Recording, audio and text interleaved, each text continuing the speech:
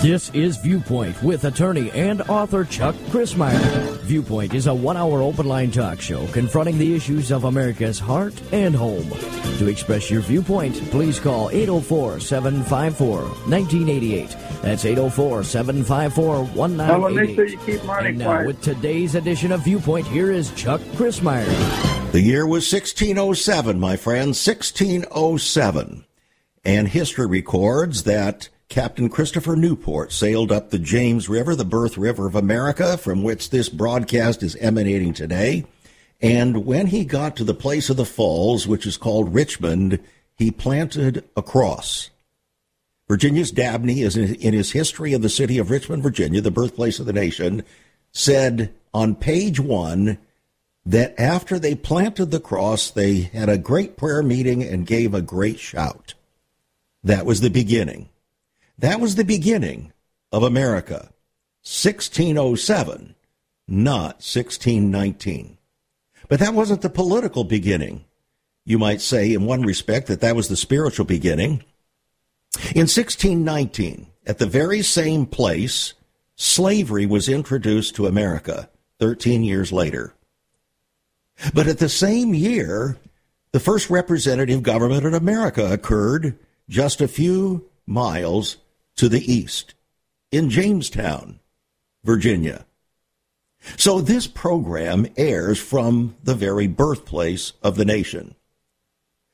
Why is it that Black America chooses to look at the slavery aspect of 1619 rather than the freedom aspect of 1619 with the first representative government in America?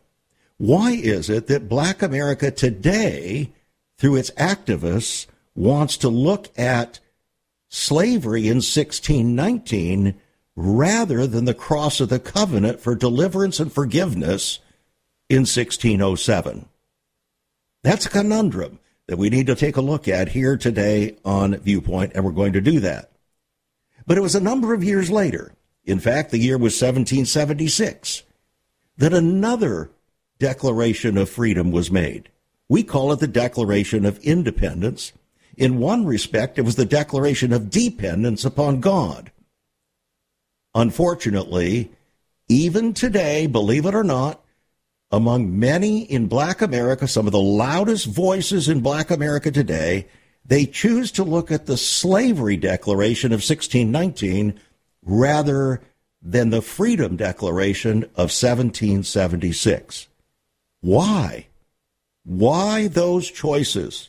And do they have import and significance for the future of America? Our program today is very special. We have a very special guest joining us, Robert Woodson, a.k.a. Bob Woodson. He is the editor of a book called Red, White, and Black, as opposed to Red, White, and Blue. And he's talking about rescuing American history from revisionists and race hustlers. And so, Bob, it's my delight to have you join us here on Viewpoint. What you did not know is that in 2005, after many years of this broadcast and after having left the practice of law, after 20 years of law practice in California, the Lord spoke to my heart, saying, son, you've been pleading the cause of men long enough. I want you to plead my cause in the land as a voice to the church, declaring vision for the nation in America's greatest crisis hour here on the near edge of the second coming. So no sooner had we formed Save America Ministries in 1993 than the Lord said, okay, now I want you to sell everything you have, go to the birthplace of the nation, that place called Richmond, Virginia, where the cross of the covenant was first planted on these shores in 1607, and declare my good news back across the nation. Well, what we did not know at that time was how serious the divisions were going to be. But indeed, they were serious, because in 1992, Time magazine and Newsweek magazine all declared that the American dream was unraveling. Amazing. And you and I now are experiencing, you black, I'm white, and today we're taking a look at what has happened in America. So what do you think has happened in America, Bob?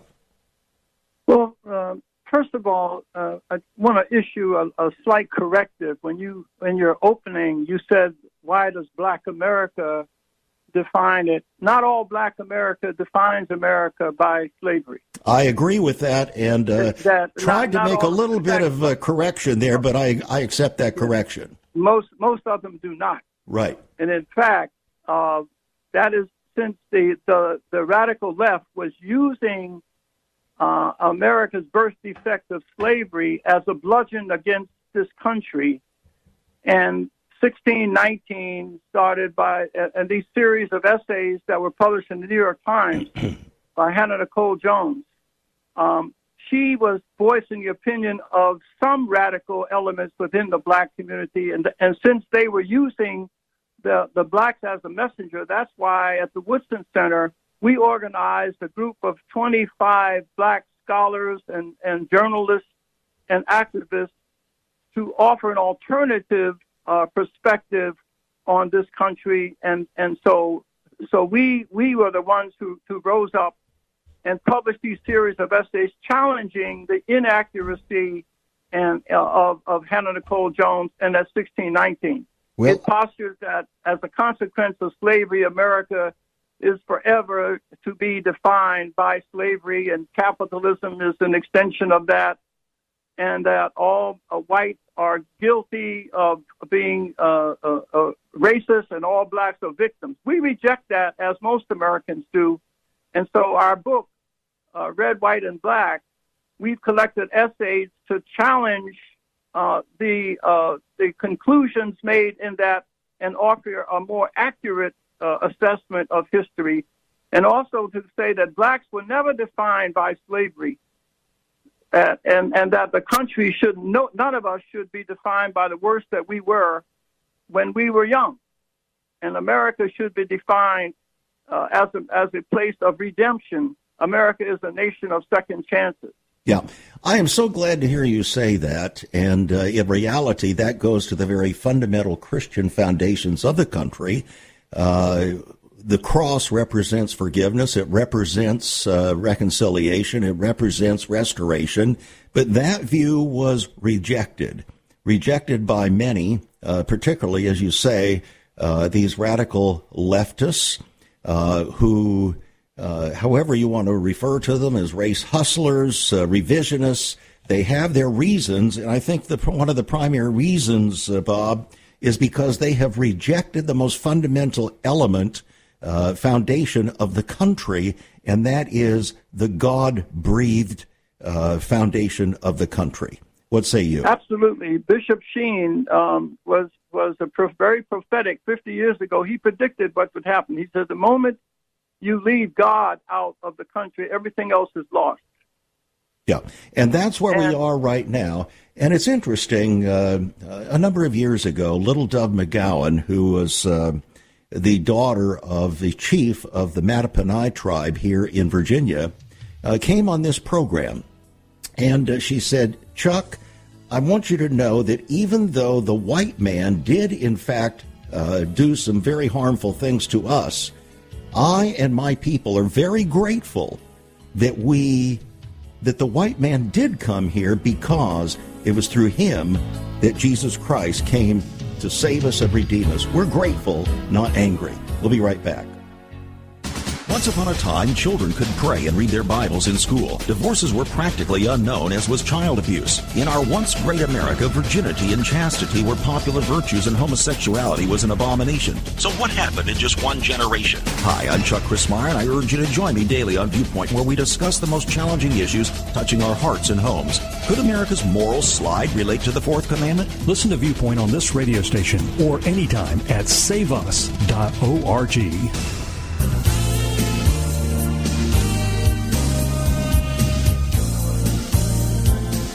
I'm so glad, friend, that you have joined us here on Viewpoint today. As you know, we say daily, Viewpoint does determine destiny. There are no neutral viewpoints, and that's the reason why the viewpoints expressed by the contramanding expressions of the 1619 Project as compared with the 1776 Project are so important to us. and our special guest today, Robert Woodson, a.k.a. Bob Woodson, as the editor of this wonderful book, Red, White, and Black, Rescuing American History from Revisionists and Race Hustlers, is telling us that, in effect, our history is not only being revised, it's actually being stolen and perverted, being perverted and distorted for reasons perhaps we could argue about, we could discuss, but I believe that they have to do with the fundamental transformation of America, as Barack Obama declared 5 days before his inauguration when he said, "We are 5 days away from the fundamental transformation of America."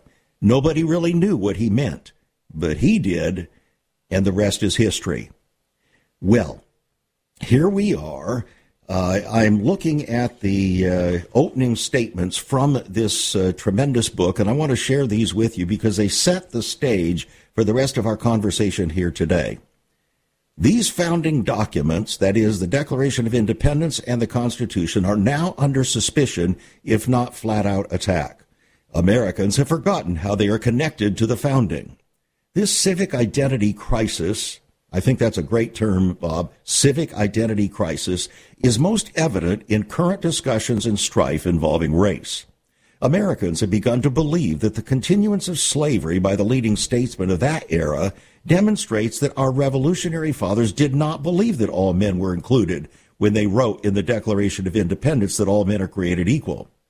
As the greatest defender of the American founding, even Lincoln is included now among the targets of those who see racism at worst and hypocrisy at best in the most iconic political figures of 18th and 19th century America.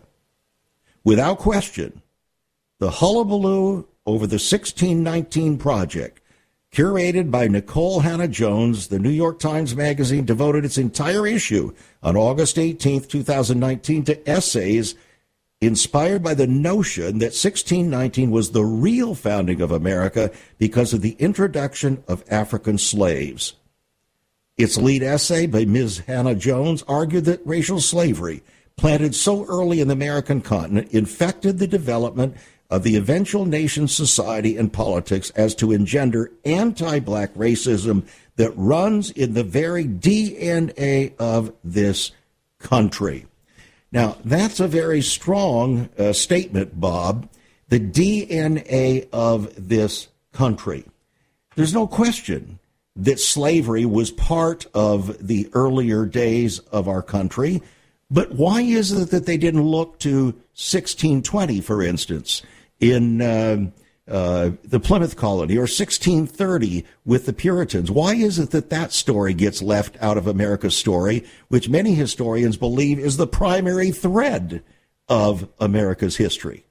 Well, that's why we wrote 1776 essays, because we attacked the fundamental premise of 1619. What they're saying is that many of the challenges facing large numbers of blacks today, out-of-wedlock birth, crime and violence, unemployment, are directly attributable to the legacy of slavery and discrimination. This is an outright lie. All the facts prove it. All the statistics prove that that is an outright lie. Absolutely. And so what we did through our essays is offer an alternative narrative, not a point-by-point rebuttal. So we went back and talked about, even after slavery, if you look at the records of 6 major plantations and what was the state of the black family, 75% of all slave families had a man and a woman raising children. Isn't that interesting? And that it continued for 100 years. In 1930 to 1940, at a time when racism was enshrined in law, when the unemployment rate during the Depression among whites was 25%, 40% among blacks. Blacks had the highest marriage rate of any group in the country. Today they have the highest divorce rate. Exactly. And so the question was, if racism, and also we had the highest marriage rate, and also elderly people could walk safely in those communities without fear of being assaulted by their grandchildren. Mm-hmm. And we also closed the education gap between 1920 and 1940 in the South from 3 years to 6 months because of the establishment of 5,000 Rosenwald, Booker T. Washington schools. So this is clear evidence that even racial discrimination, there was never a determiner of black outcomes and success. In fact, the reality is that with the Civil Rights Act of 1964, that seems to be the premier dividing line over which the black community began to disintegrate in our country. Why? Exactly. Because up until 1965, the Judeo-Christian values of faith, family, and an attitude of self-determination was the dominant ethos in the black community. Right. When in 1929, in Chicago, for instance, where you have such disarray today, there were 731 black-owned businesses. Blacks had $100 million in real estate assets, with out-of-wedlock birth is under 12%. So when whites were at their worst, blacks were at their best.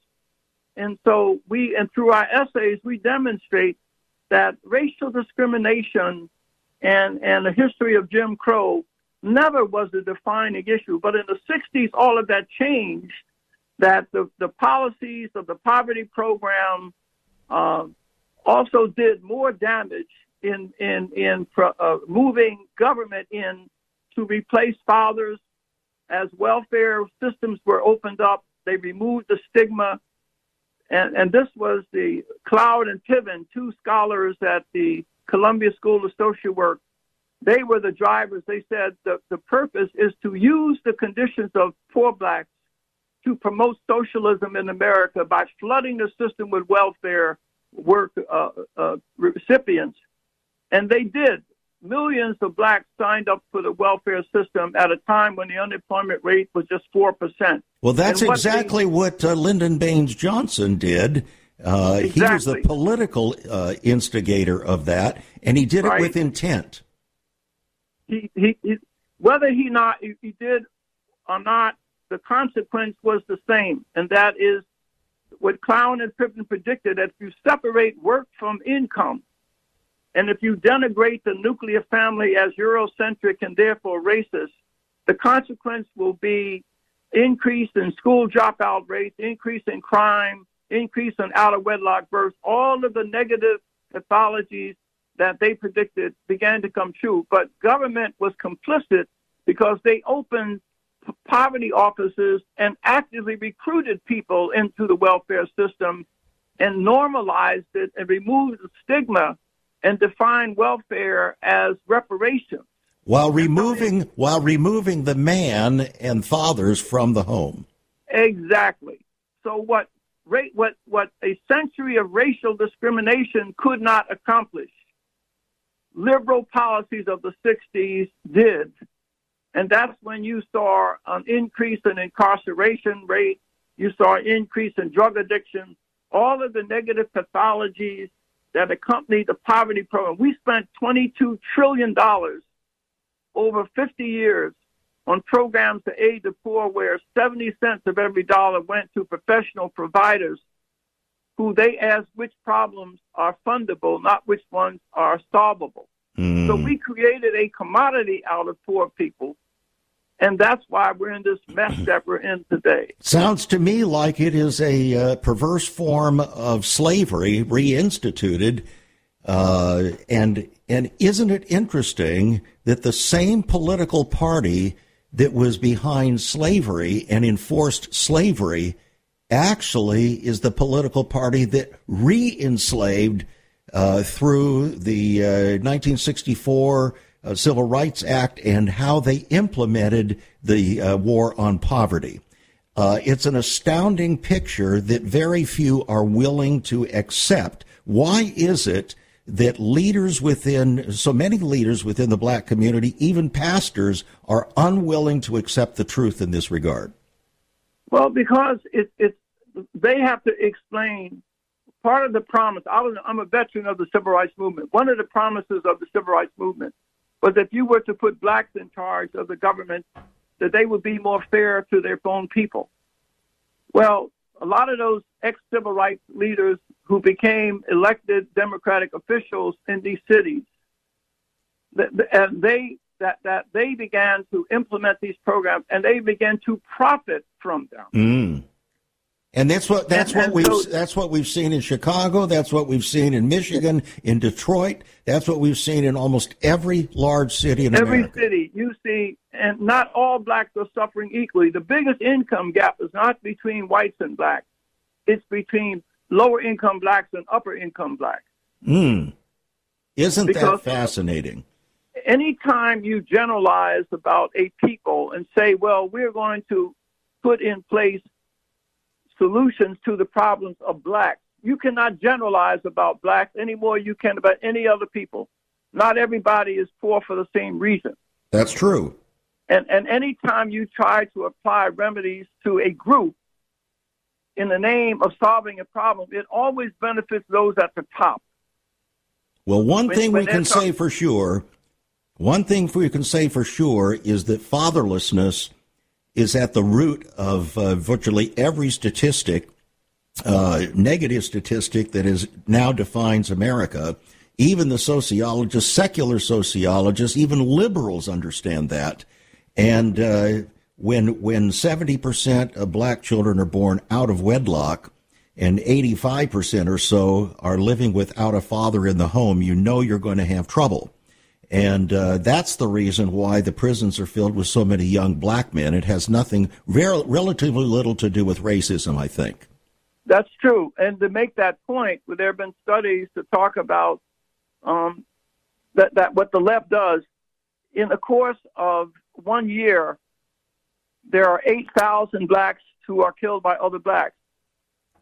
Only 18 blacks die like George Floyd did at the hands, an unarmed black at the hands of a white police officer. 18.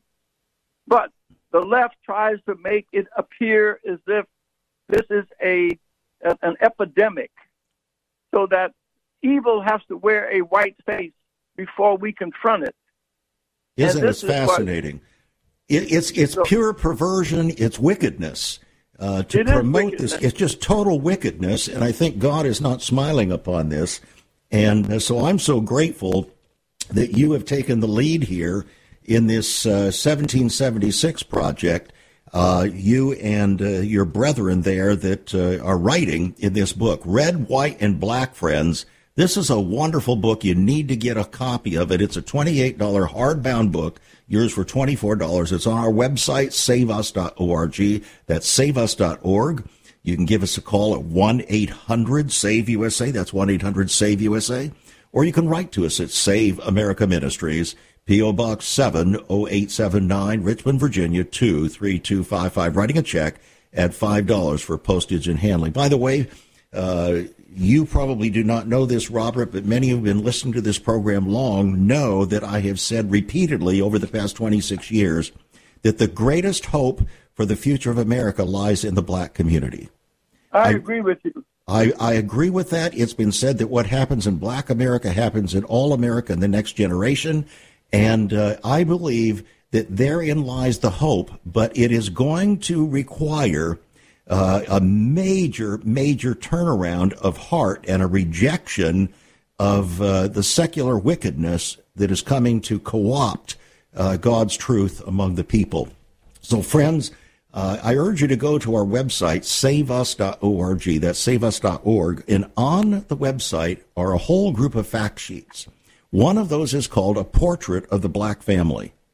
In 2005, I felt the Lord putting a mantle on my shoulders to plead the cause of black America as a white man. And that's what I did. And we have updated that fact sheet now for years. It contains what one black pastor told me is the most powerful tool that he has ever found to preach righteousness in the black church. And I urge you to go to that, all of you. It's called A Portrait of the Black Family. And we'll be back with Robert Woodson, Bob Woodson, right after this break. Stay tuned, friends. we've just begun.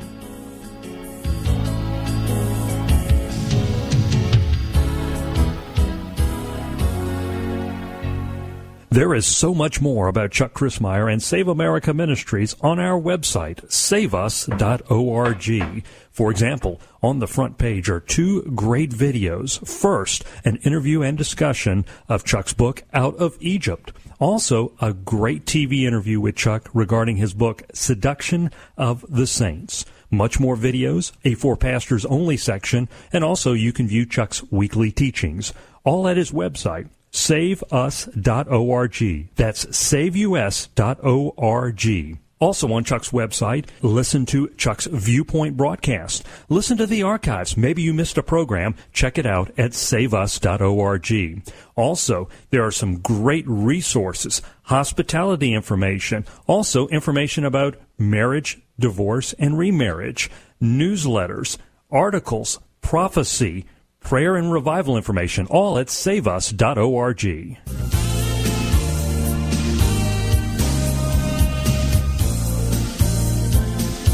What a delight it is to join you here again, friends, confronting the deepest issues of America's heart and home from God's eternal perspective. Notice the issue heart and home. These issues are matters of the heart. They're not fundamentally issues of politics. They're issues of the heart. In fact, our politics are merely a symptom of the condition of our hearts. So if our hearts are not right, our politics will not be right. If our hearts are wicked, our politics will be wicked and unrighteous. So our guest today, together with those who have joined him in writing this wonderful book, Red, White, and Black, Rescuing American History from Revisionists and Race Hustlers, says that the 1776 perspective can be condensed into one sentence. The U.S. is a flawed but very good country, where it is simply not terribly hard to succeed, given hard work and personal responsibility. You know, it reminds me, Bob, that if you are quibbling about your church, let's say that you've got some grudges or whatever it is, axe to grind with regard to your church, and you say, if only my church was this. Well, isn't it interesting that the moment you walked into that church, it became imperfect? So in reality, America, in some respect, could be likened to a great church. And the moment any one of us walks into it is the moment we're going to have some problems to deal with as compared with one another. And isn't it interesting that if you go to the Bible in the New Testament, you find that that's exactly the picture that's portrayed. The Apostle Paul talks about this, and he says that, you know, in Jesus Christ, there's neither bond nor free, Gentile nor Jew. And he would also say today, I think, black or white or brown or green or chartreuse or whatever color your skin might happen to be. In Jesus Christ, we become one. Well, isn't that what the concept in America was intended to be?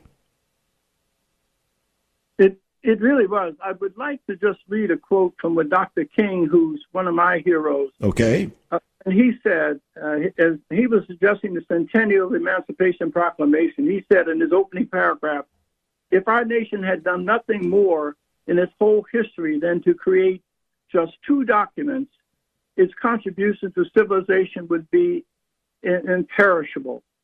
The first of these documents is the Declaration of Independence. The other is that which we are here to honor tonight, the Emancipation Proclamation.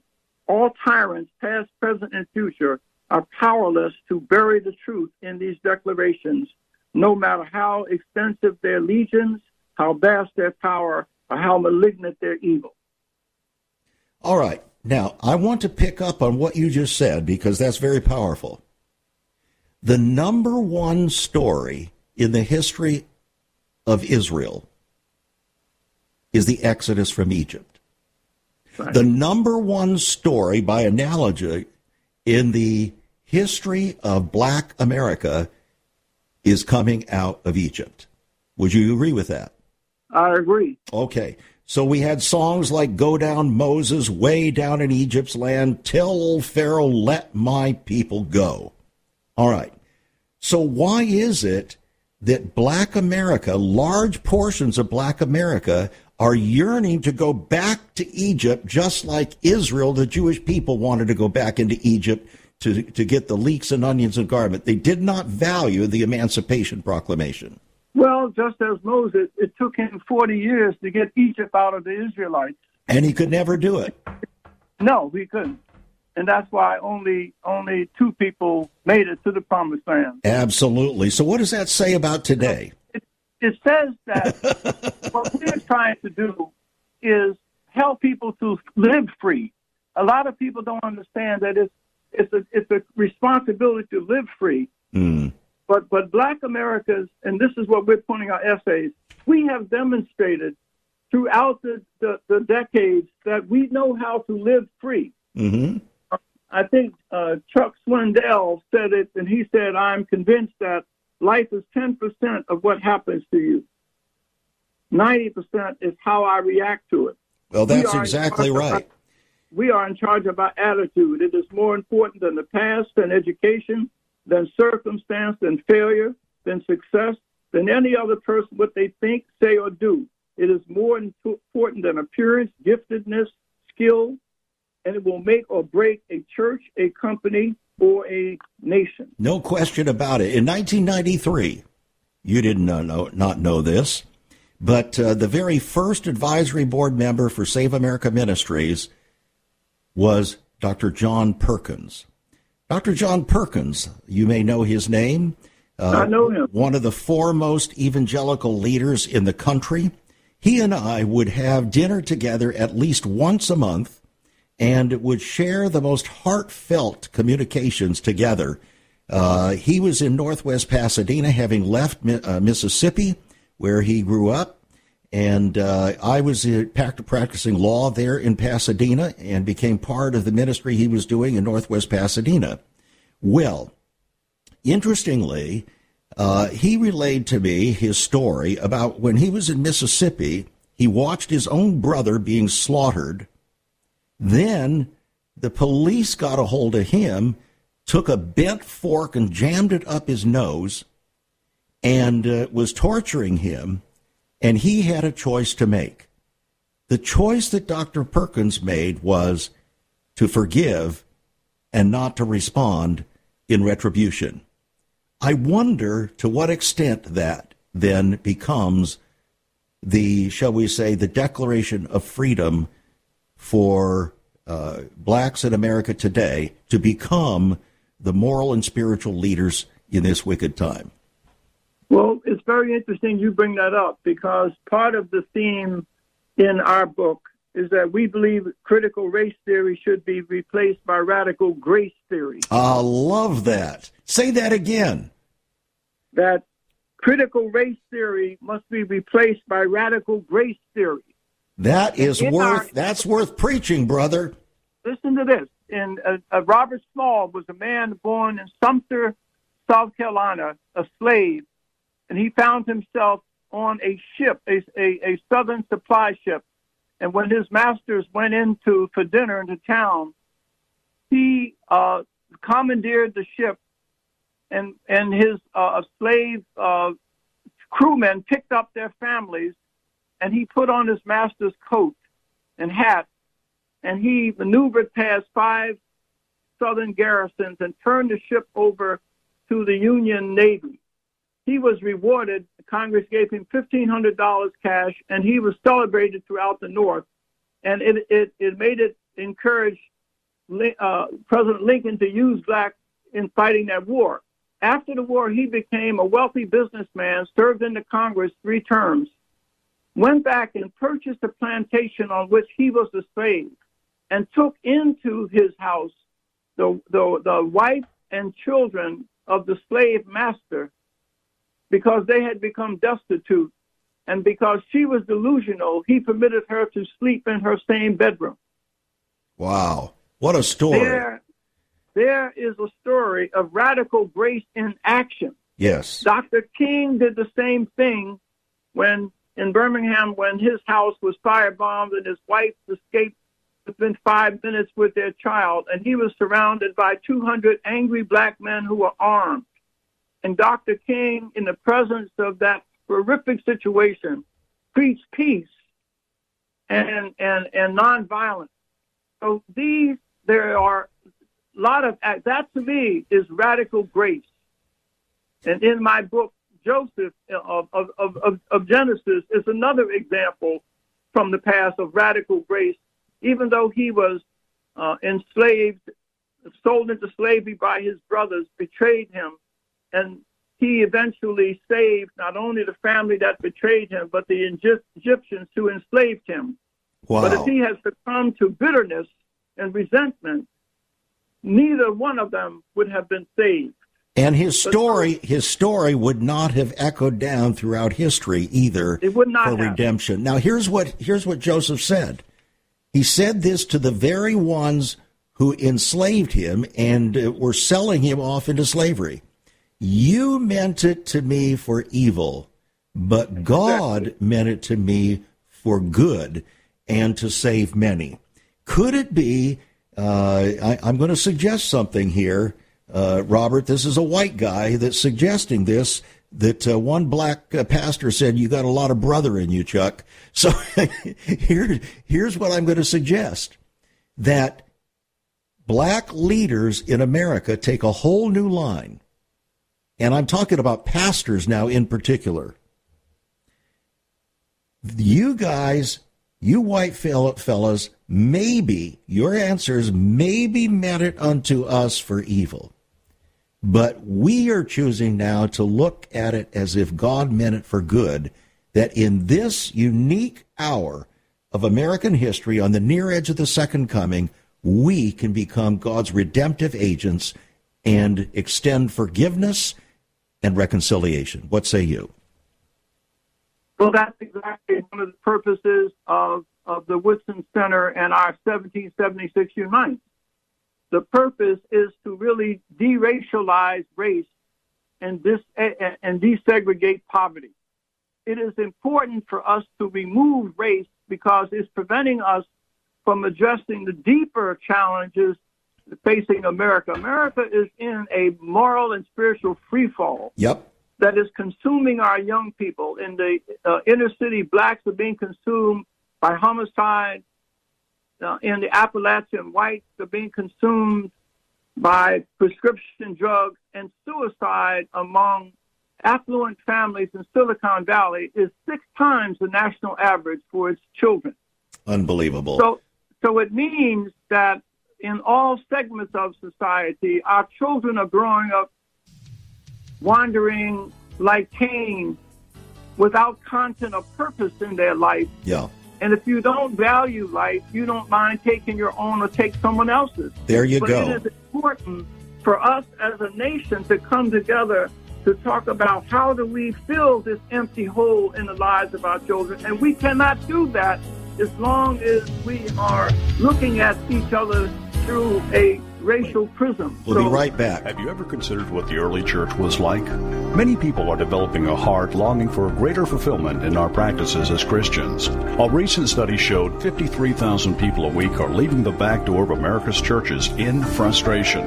What is going on? Why has there not been even a 1% gain among followers of Christ in the last 25 years? Could it be that God is seeking to restore first century Christianity for the 21st century? Jesus said, I'll build my church. Is Christ by His Spirit stirring to prepare the church for the 21st century? The early church prayed together and broke bread from house to house. They were family, and it was said by all who observed, behold how they love one another. Incredible. But the same can be found right now. Go to saveus.org and click Cell Church. We can revive first century Christianity for the 21st century. It's about people, not programs. It's about a body, not a building. That's saveus.org. Click Cell Church.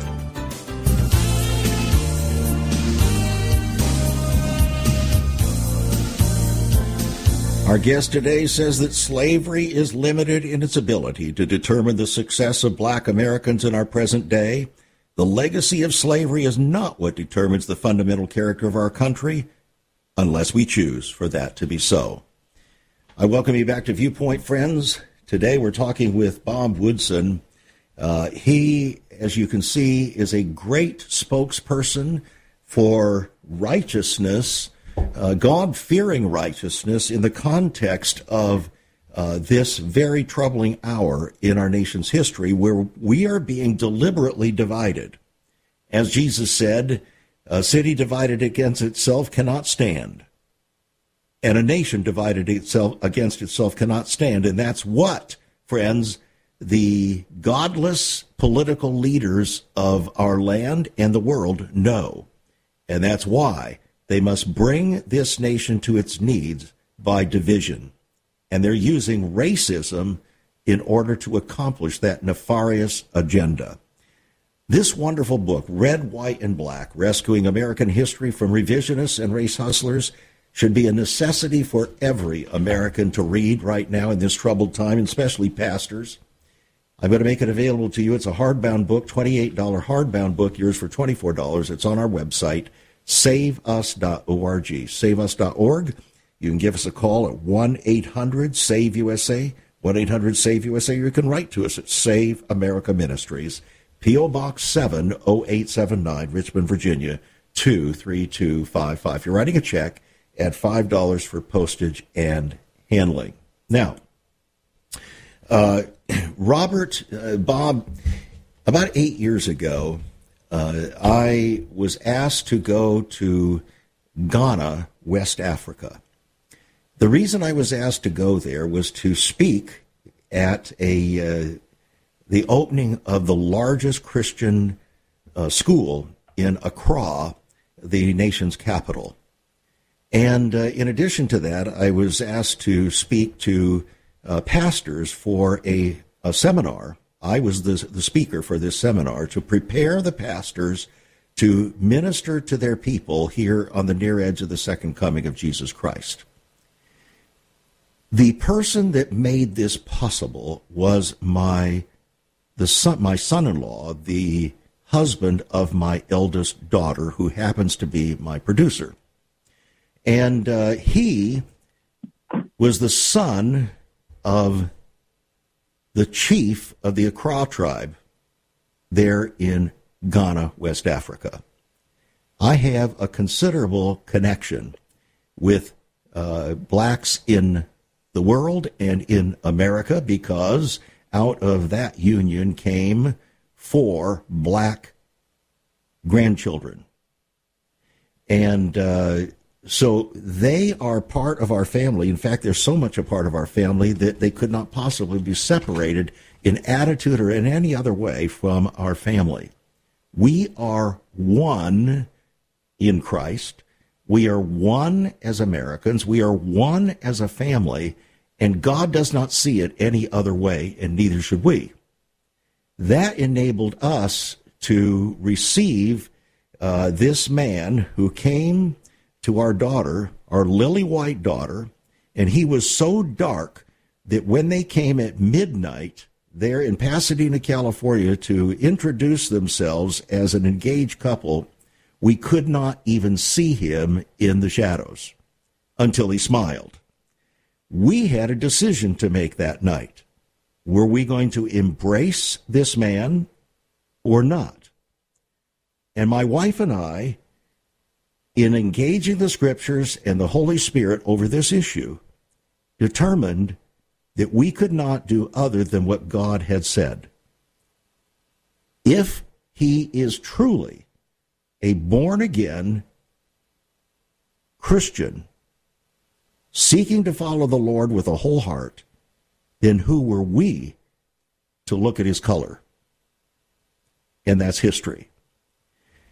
This is a matter of, I think the Lord somehow created a situation in our own life, Bob, to set the stage to be able to plea these causes with a depth of commitment and spiritual, having battled the spiritual warfare over these issues, to be able to plead this cause in righteousness and in truth in this desperate hour of American history. And that's why I'm so delighted to have you join us here on Viewpoint today.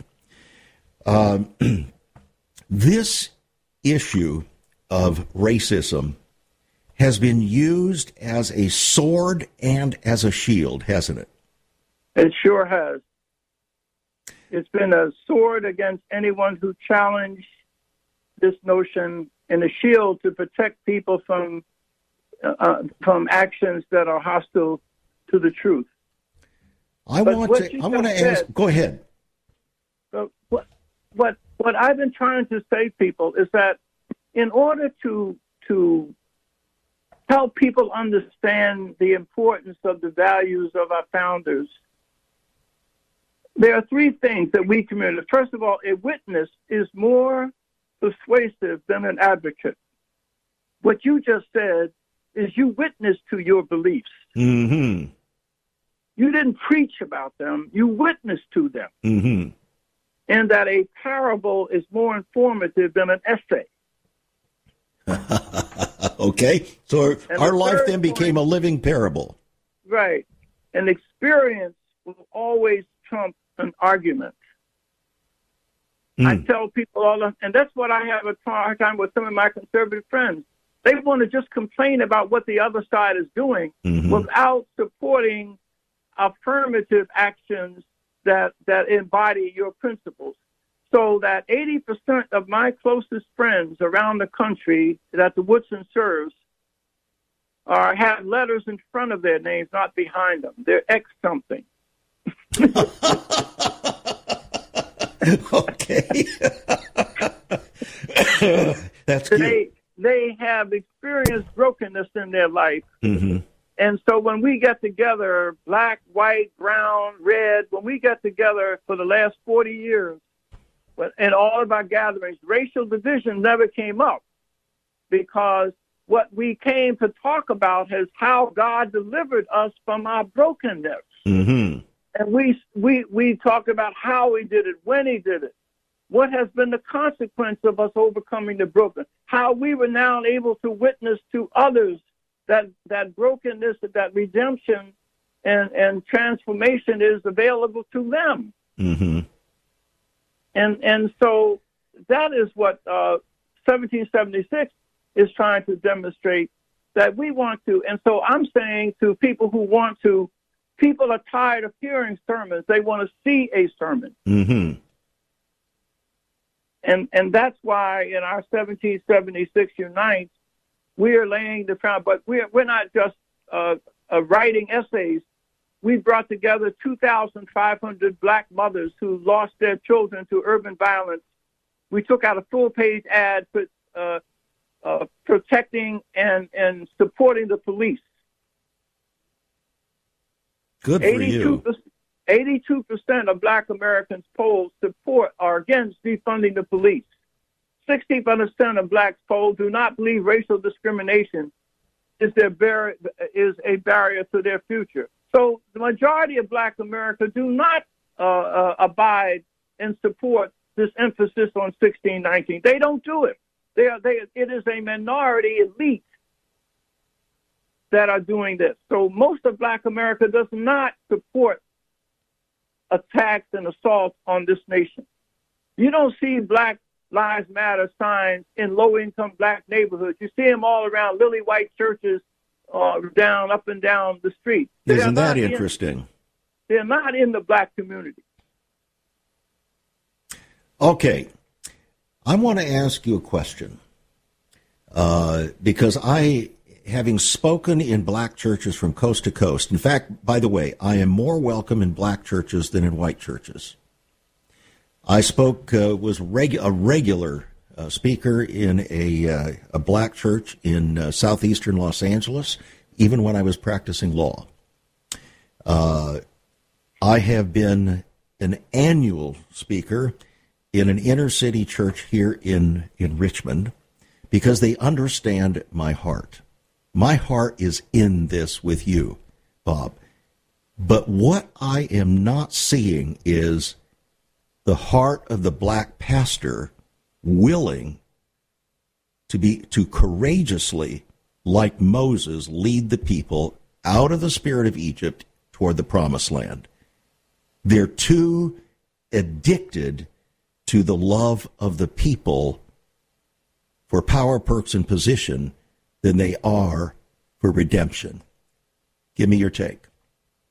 I agree, but I would say that 80% of the religious leaders that we support, many of them don't have churches; they have ministries.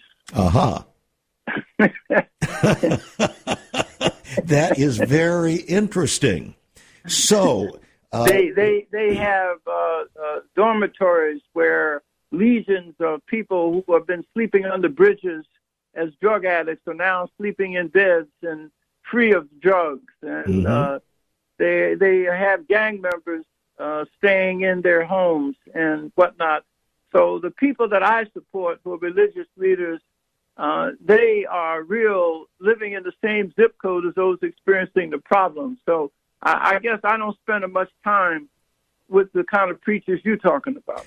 Well, do you have a message? Because in reality, historically, the pastor has been the man in every black home. In fact, he's been the man in every black in the black woman's home, because the man has been removed from the home. So since they hold such a powerful position, it seems to me that some voice is going to have to rise up in that area to lead the people out of Egypt. Well, I do, but the people that are being led out of Egypt in neighborhoods that I go on, they're not coming out of the church. Yeah. They're coming from the communities experiencing the problem, and I just think we need to redefine that. But I am very hopeful. I am optimistic that the sickest part of the body draws the strongest antibodies. Isn't that interesting? Yeah, it does. The sickest part of the body draws the strongest antibodies.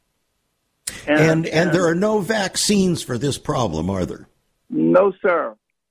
But I'm optimistic because I have seen transformation and redemption in action. I've seen people delivered from some of the worst brokenness in the world. Mm-hmm.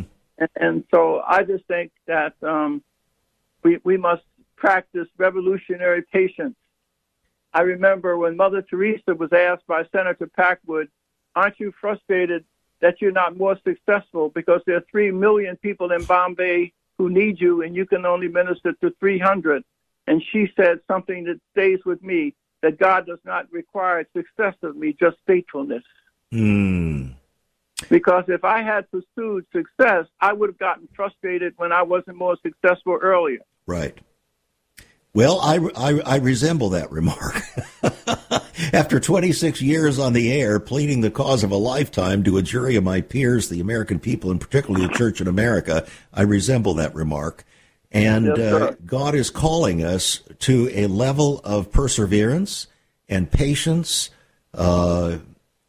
In times like these, we need a Savior. In times like these, we need an anchor. Be very sure that your anchor holds and grips the solid rock.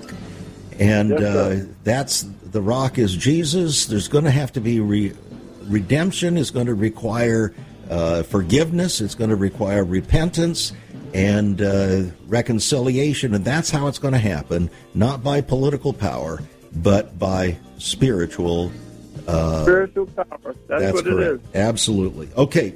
Thank you so much, Bob, for joining us here on the program. Friends, the book Red, White, and Black, Rescuing American History from Revisionists and Race Hustlers. It's a $28 hardbound book. Yours for $24. Give us a call, 1-800-SAVE-USA. Go to the website, saveus.org. Get a copy of that fact sheet, A Portrait of the Black Family. It's going to be very helpful to you. And would you consider becoming a partner with us as we're continuing to confront the deepest issues of America's heart and home, to prepare the way of the Lord for history's final hour. God bless, be a blessing, and pray over this situation. God is watching over what we do. You've been listening to Viewpoint with Chuck Christmeyer. Viewpoint is supported by the faithful gifts of our listeners. Let me urge you to become a partner with Chuck as a voice to the church declaring vision for the nation. Join us again next time on Viewpoint as we confront the issues of America's heart and home.